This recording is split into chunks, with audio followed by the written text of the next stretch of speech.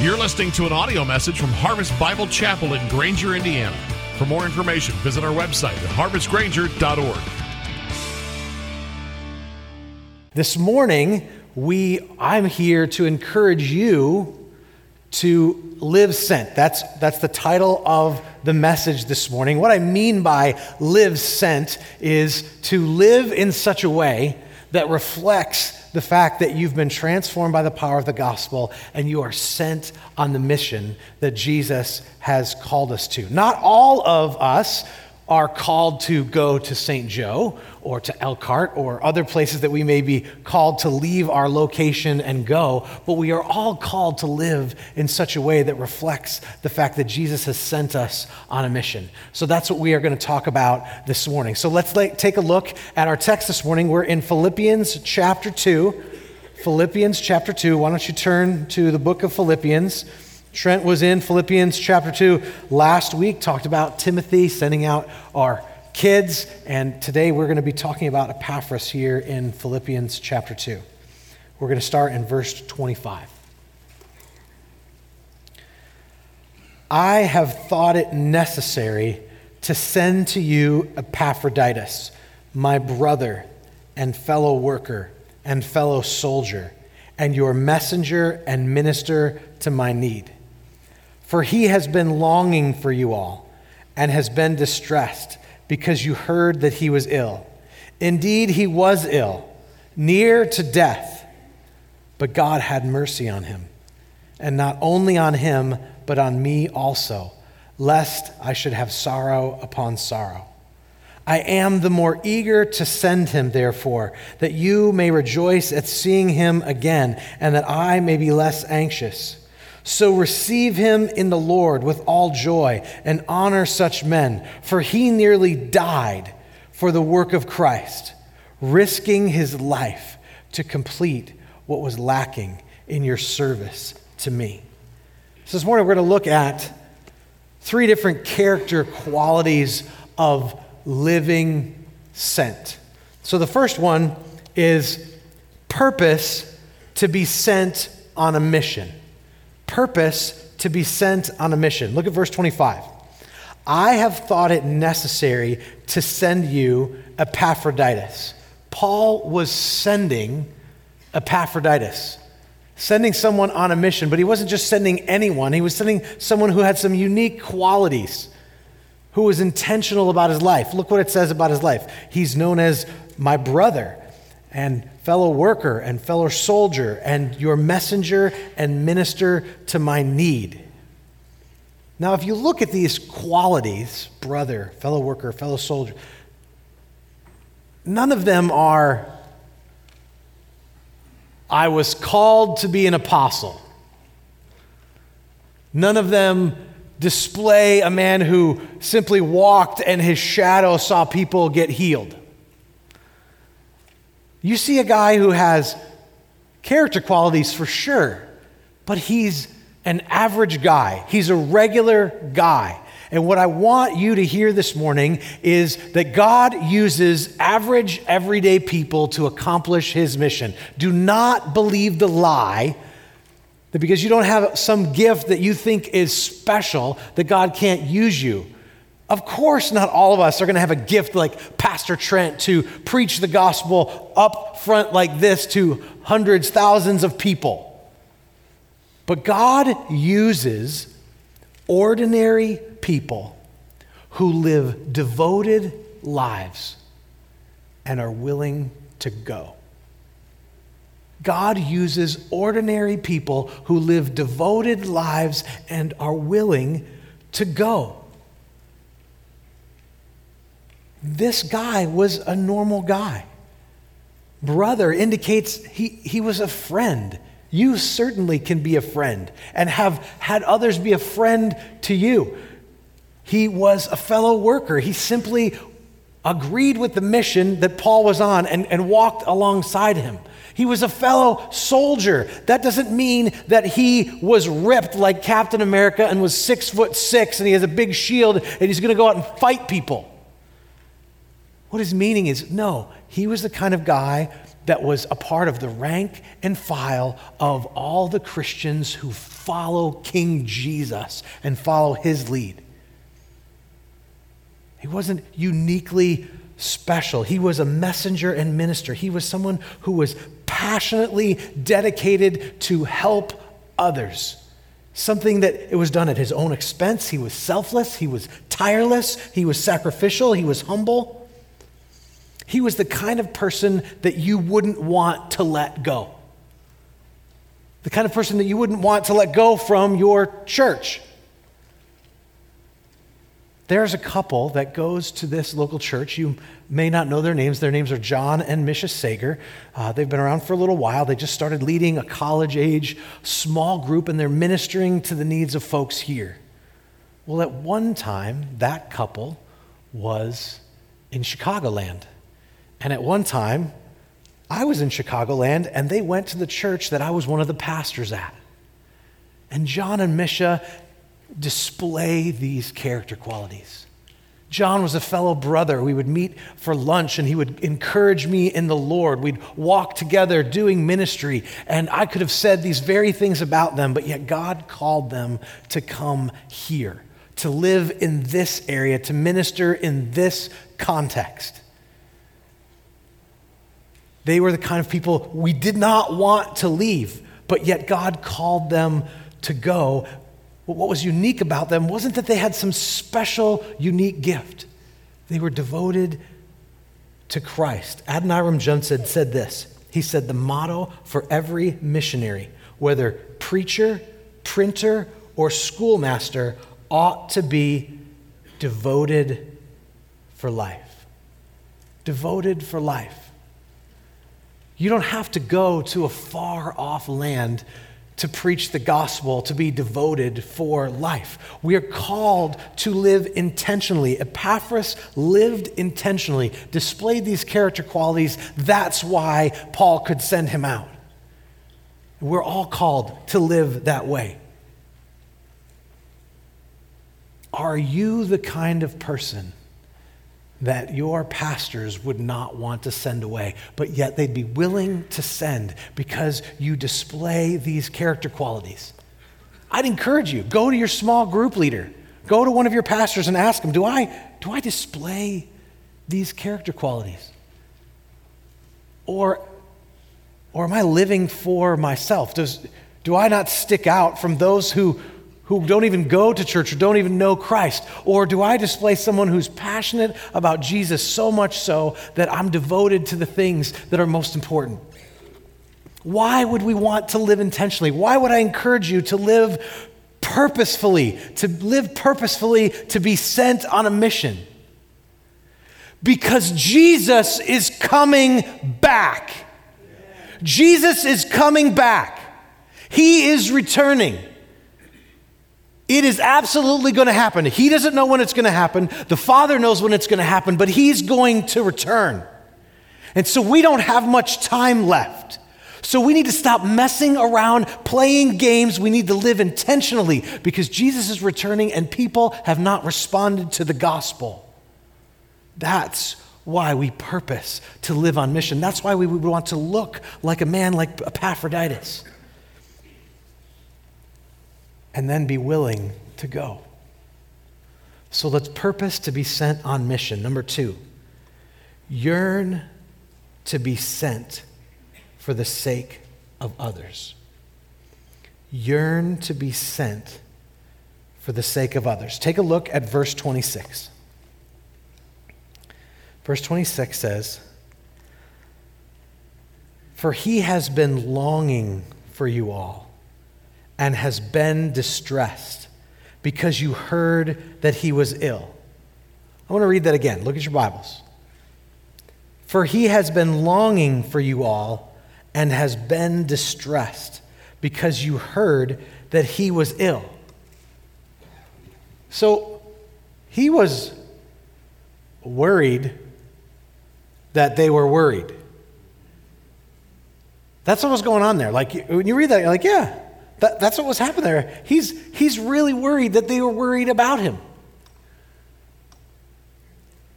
He's the kind of guy that displays Philippians 2, 3, and 4 that says, do nothing from selfish ambition or conceit, but in humility count others more significant than yourselves. Let each of you look not only to his own interests, but also to the interests of others. My late brother-in-law, who went home to be with the Lord just 2 days before we moved to St. Joe to plant the church there, he learned about 4 or 5 months before we moved here that he had a terminal brain tumor that they couldn't operate on. And when I would go to Muncie, Indiana, which is where I thought I was going to be planting a church, which we all know didn't happen, planted in St. Joe, but I was going there every week, and every week I would visit my brother-in-law, Vince. And every week I would go thinking, I need to go make sure I make time to go pray with him, to encourage him, because he had 5 children, and obviously this was overwhelming for their family. But you know what happened every single time I went to visit Vince? Every single time I went to visit him, he cared for me. I would sit down and start talking with him, wanting to process things with him, because, I'm the pastor and I'm a church planner. I'm supposed to care for people, and he would care for me. He'd ask me questions of how I was doing. He'd encourage me with the scriptures. We'd end up talking about gospel conversations, and I would end up leaving going, did I actually care for Vince, or did he care for me? That's what would happen. Even to the last few months of his life, when his body was just breaking down because of the medications that he was on, just weakened his body, that preserved his life a little bit longer, but to the degree where he would break bones in his back just by coughing. And even then, he'd just be sitting on the couch, couldn't do much else. What would he say? How are you doing? How are things going with the church plant? How are you encouraged? That's what he did. He thought of other people before he thought of himself. The interesting thing is, Vince was like that before he got cancer. That was the mark of his life. And he cared about others. He gave his life so that others could be sent. Or he went places. He went to India at different points in his life so that he could see the gospel go forward there. I want to be like Epaphroditus. I want to be like Vince when I grow up. So how do we be like that? How is it you encounter these people and they make a big difference in your life? How can we be like that? Well, I'm going to share 5 practical ways that we can be like Epaphroditus. Now, I don't think they're going to be on the screens because I didn't do my homework in time to get them that. So it's not their fault that it's not up there, but it's here in my notes. And so if you're taking notes, just listen real close. So the first one is this. How can I be like Epaphroditus? The first one is life transforming. You're going to be like, wow, write this down. Trust in Jesus. Okay? If you don't understand that you are separated from God and that you need a Savior whose name is Jesus, who came and went to the cross to pay the penalty for your sins, and repent and believe in him. If you are not in that place, you're living for yourself, you're living apart from God, and you're not going to care about other people. Of course you're not going to want to go on the mission because you're on your own mission for yourself. So I want to encourage you, if you've never trusted in Jesus, if you are where you are living your life for yourself, and no wonder it's not satisfying because you were never created to glorify you, you were created to glorify God. I want to talk to you before you leave here today. Any of the pastors want to talk with you, or the leaders. We want to pray with you. But if you have trusted in Jesus, the first place that you go, you're like, I want to live sent, is to go to Christ, not to Jamie's list of 5 things to do. Spend time at the feet of Jesus, delighting yourself in him, being aware of what Christ has done for you. That's going to make the biggest difference. So trust in Jesus. Number 2, confess that you've been selfish and repent. If you don't display these character qualities, if you don't have a longing for the mission to go forward and others, just go to the Lord and say, God, I've been selfish. And if we confess our sins, he's faithful and just to forgive us of our sins and to cleanse us from all unrighteousness. You can do that today, and you can be a part of his mission today, and he will change your heart today. So trust in Jesus, confess if you've been selfish, and repent, turn from that. And thirdly, be thankful. Be thankful for what you have been given. Look around at what God has done. He's provided a church where there are pastors who love Jesus more than anything else. He's provided leaders who are servants that have been caring for you. Be aware of all that God is doing. I had the privilege of going to Liberia this summer for the first time. And I met a church planter by the name of Henry. Henry is going to be planting a church through an organization called Africans Reaching Africa. I think there's a prayer card out at the table by where the shirts and stuff are. You want to get one of those so you can be praying for these church planters. Because we have discovered through relationships that we have in Liberia that Liberians can go to 15 different African countries without a visa. Can you say open doors for the gospel? 15 different countries. It's hard enough for me to get in Liberia, and I'm tall and white and funny looking, and I just don't fit in there. But these guys can freely go to share the gospel. Well, Henry's one of these guys. And Henry, whenever you talk to Henry, he's got a smile on his face like you're going to get ice cream in 5 minutes. Like a little kid, like he's always smiling and he's talking about things. And he was telling me about places that he's been and some places that guys might go to take the gospel. He was telling me about a place that I think is in Mali that is so hot that your nose can start bleeding because it's so hot. And then he's still got the smile on his face. He's like, yeah, like we don't actually take our beds inside. We bring them outside at the beginning of the night, and we take them in about 2 a.m. because it's finally cool enough to sleep inside. And I'm like, why would you want to go there? I mean, it's your nose bleed? Like, what are you kidding? It's like, Henry, why? Why would you go there? What is it that's motivating you to go? Henry said, Jamie, there were those who one time brought the gospel to us here in Liberia. And I need to take it to them. And he had great joy because he was aware of what had been done for him. Be aware first of what's been done for you in Christ. Be aware of what has happened even here. And we get to be here because there were a bunch of people that sat in someone's basement and prayed. And now 10 plus years later, there's all this, and there's a church that's planting churches and seeing people go to far off lands. Remember that that's what God has done. Let that help you to yearn to serve others and think of others more than you think of yourself. Fourthly, touch the need and get dirty. Touch the need and get dirty. I'm not talking about necessarily getting physically dirty, though it may be that. I'm talking about being someone like Epaphroditus. If you were to turn the page to Philippians 4, verse 18, Paul says, I've received full payment and more. I am well supplied, having received from Epaphroditus the gifts you sent. So Epaphroditus is with Paul right now. Paul's talking about him going back, but he had been with the people of Philippi. He had seen what their life was like. He had seen the needs. No wonder when they were worried about him, he was more concerned about them than he was himself because he had been there. He had touched what was going on there. He had experienced it. As I told you, I went to Liberia this summer for the first time. I did not want to go. And I'm serious, I didn't want to go. I don't like traveling. Large guys with long legs don't fit in planes that are smaller and smaller. We had like 6 or 8 weeks before we were going to go. When I found out about the opportunity, we had to get everything together, passport shots, visas, all that stuff. I didn't pray for any of it.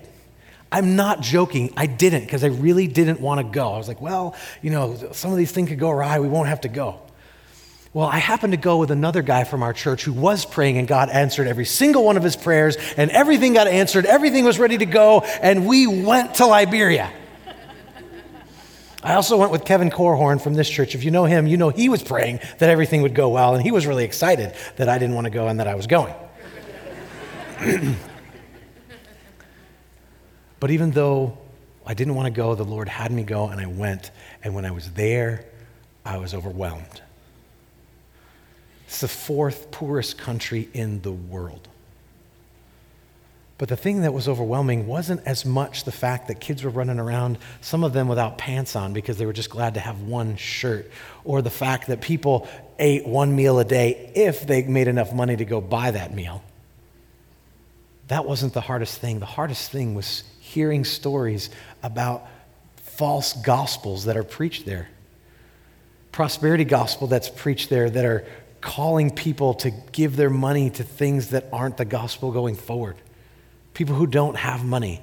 Hearing stories about pastors that will plant churches so they can get an income will make you sick. People who are living life in a country that's all screwed up. But the one thing that they need is they need the gospel of the Lord Jesus Christ. And seeing that need changed my perspective. It didn't just change my perspective about Liberia. It changed my perspective about St. Joe and about South Bend and about everywhere I go. So going somewhere and getting dirty isn't just going to affect how you think about that place. It's going to affect how you think about the mission everywhere. So get dirty. I mean, practically around here. Do you know that we're planting a church in Elkhart? We're going to plant a campus. Did you know that? Raise your hand if you knew that. Oh, like most everybody raised their hand. So we're planting a church there. So now you all know that we're planting a campus there to be an autonomous church someday.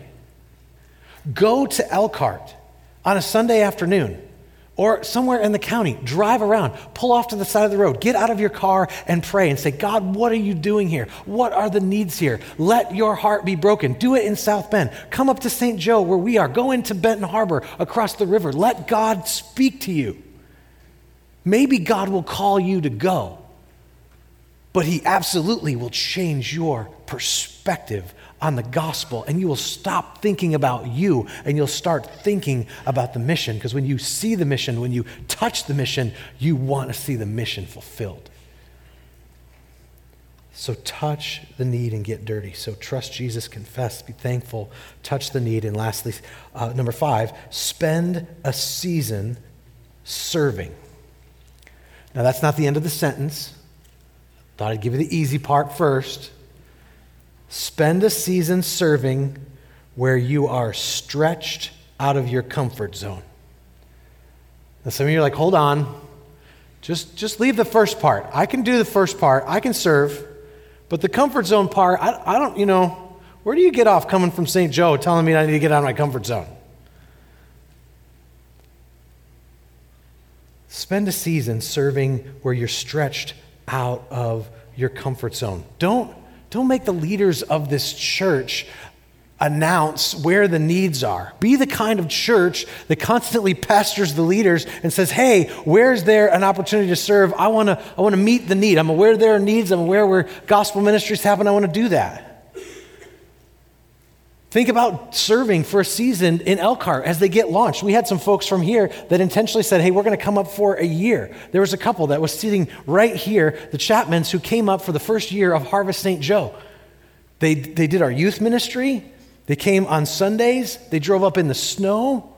They drove up one Sunday when the husband was like sick and throwing up. And we told him, hey, just go back. We're good. We'll figure it out on that Sunday. But they were so willing to come, but they served for a season. Maybe you serve for a season. Maybe that's the stretch for you. Maybe the stretch for you is serving in Harvest Kids. Some of you are like, I'm not serving in Harvest Kids. Have you seen the little humans that run around in there? There are fluids that come out of their bodies that get on you. I don't know that I want to serve in Harvest Kids. That may be the stretch for you. Friends, let me tell you about Harvest Kids. Where else do you get the opportunity to gather a group of unbelievers that will sit in front of you and let you preach the gospel to them every week of the year. Where else can you do that? In Harvest Kids. That's what we get to do every week. Because our Harvest Kids, it's not childcare, it's a ministry. We preach the gospel there. We're examples for those kids so that one day when they have the opportunity to respond to Christ, they'll be like, I know what that looks like. And there are other ministry areas of the church. Maybe it's sound. Maybe it's serving on the welcome team. Maybe it's serving as a small group leader. Some of you need to be small group leaders and you're dragging your feet because you're like, no, I'm not called to do that. There's other people that are called to do that. God's given you all gifts. He's given all of you gifts. Will you look at your neighbor and say, God's given you gifts? God's given you gifts. God has given you gifts to serve his body. In Ephesians, it says, when each joint is working properly, it makes the body grow. You are necessary for the advancement of the gospel through this local church.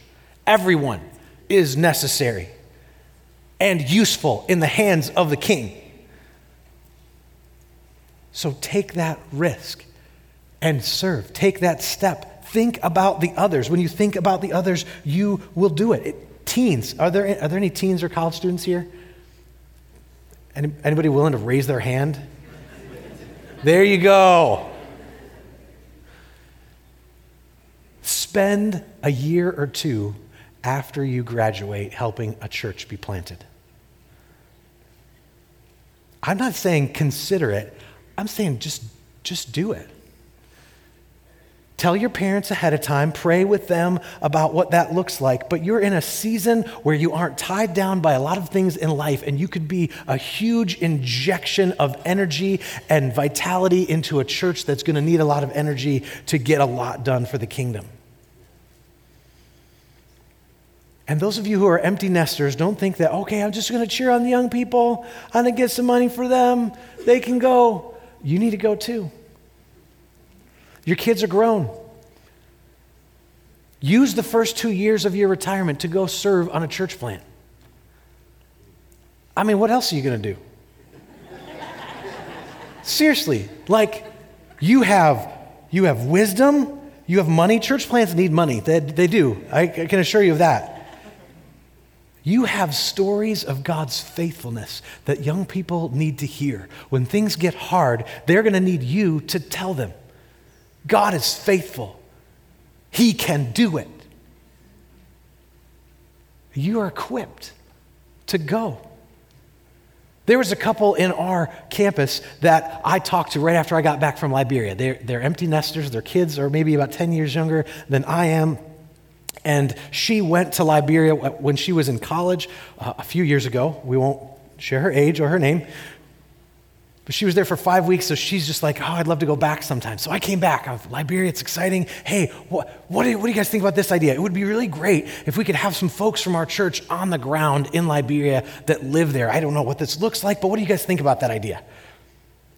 And they were like, hey, if that ever comes about, let us know. And I was like, hey, I'm serious, actually. I'm not joking about it. And the husband looks me right in the eye. He goes, I'm not joking either. Because they know what the need is. They look here, they look at their season, and they're like, yeah, we're willing to go. I don't know what will happen with that. Pray for them. Pray for us. It would be great to send folks to Liberia at different times and to other places, certainly. But be willing to go. But the way that you're going to be willing to go is see what the need is and let God break your heart. So even if you don't go, you're certainly going to pray. You're going to give. You're going to be a part of the mission. I know if you don't come to St. Joe, which I think it would be great if you all came to St. Joe. In fact, we voted in the other two services and they said, let's send the third service to St. Joe. They did. I lied. I mean, sorry. I'm not trying to manipulate you, kind of, sort of. But when you're willing to go, God changes your heart about those things. We're going to have a unique relationship as churches. As you have sent us out, there's always going to be a unique partnership, gospel partnership. Not just in current seasons, but in future seasons. We're going to still be a part to help Elkhart get going. There's something God's doing there. But why does that happen? Because you were a part. You saw the need and it's changed everything. And don't avoid it. Even as I've challenged you, whatever season of life you're in, if you think about Jonah, God called him to do something and he didn't want to do it. It didn't turn out real well for him for a while. But let's be willing to go. When God gives you the gut level longing for others, no one will have to ask you to go or have to ask you to serve. You'll be the one who's going to be asking to serve or be sent.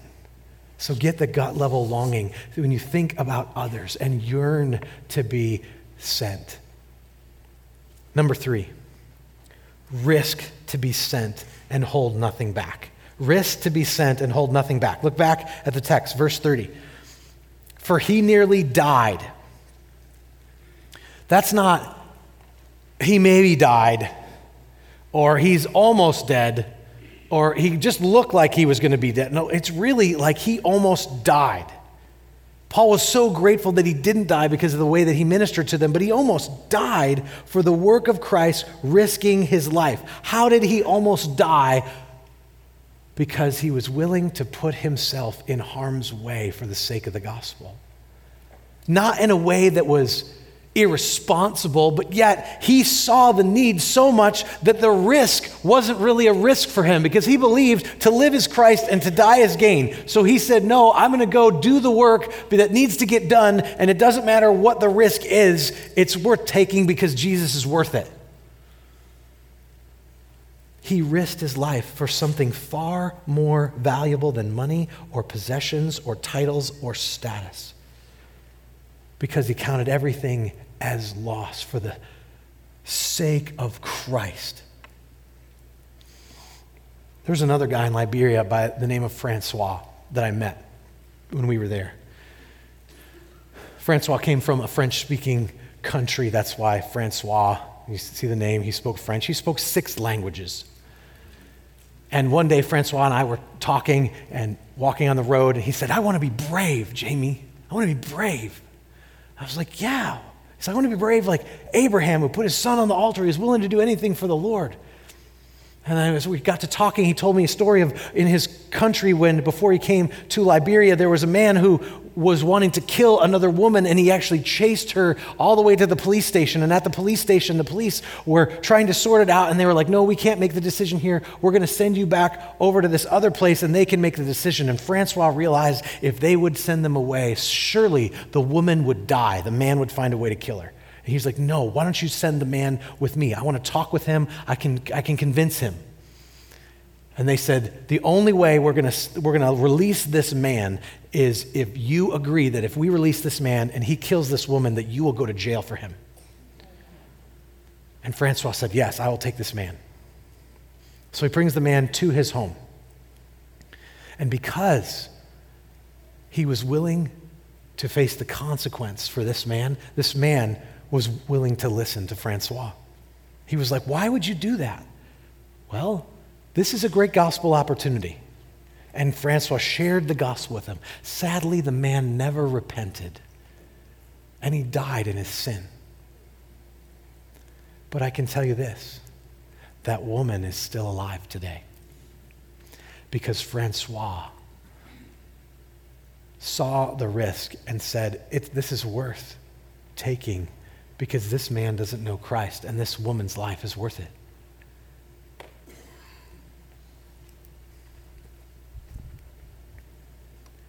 So as we consider risks, no, it's really just a calculated risk. Because if to live is Christ and to die is gain, no matter what risk we're taking, we're going to win at the end.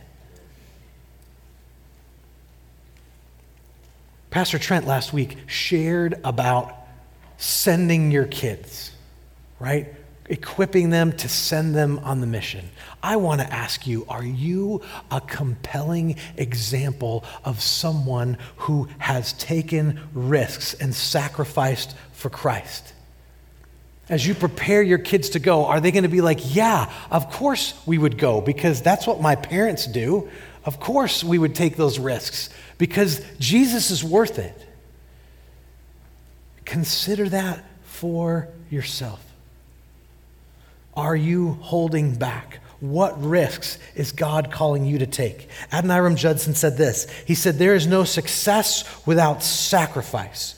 If you succeed without sacrifice, it's because someone else has suffered before you.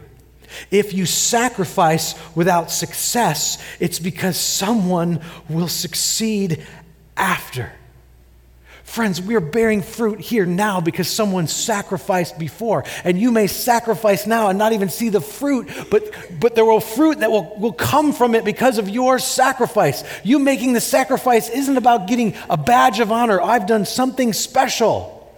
It's about Jesus. It's about people forgetting your name and remembering his name. That's what it's about. So as we think about the risks that we may be called to take, we're taking them so that the name of Jesus will be known.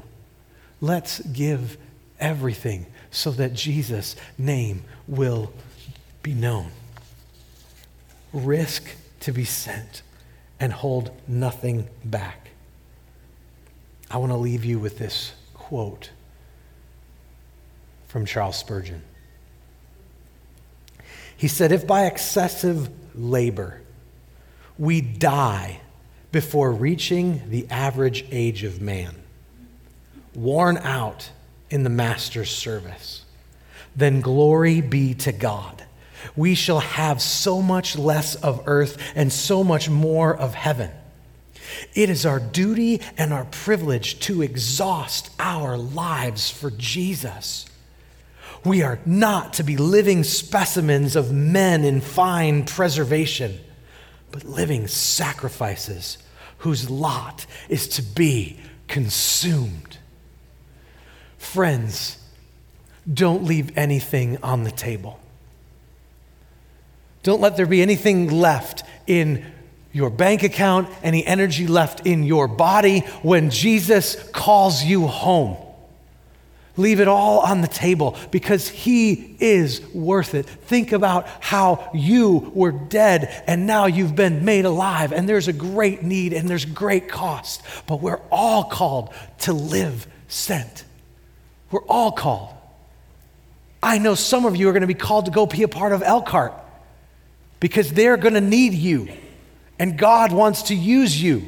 Some of you are going to be part of other church plants that we're going to be a part of. Some of you may still come to St. Joe. I'm going to still make that pitch no matter what. I'm just used to it. I come here. I ask everybody to come. Just come. I didn't ask Trent. I did ask Andrea, but I didn't ask Trent. But I told Andrea she probably shouldn't come. That probably would not be good.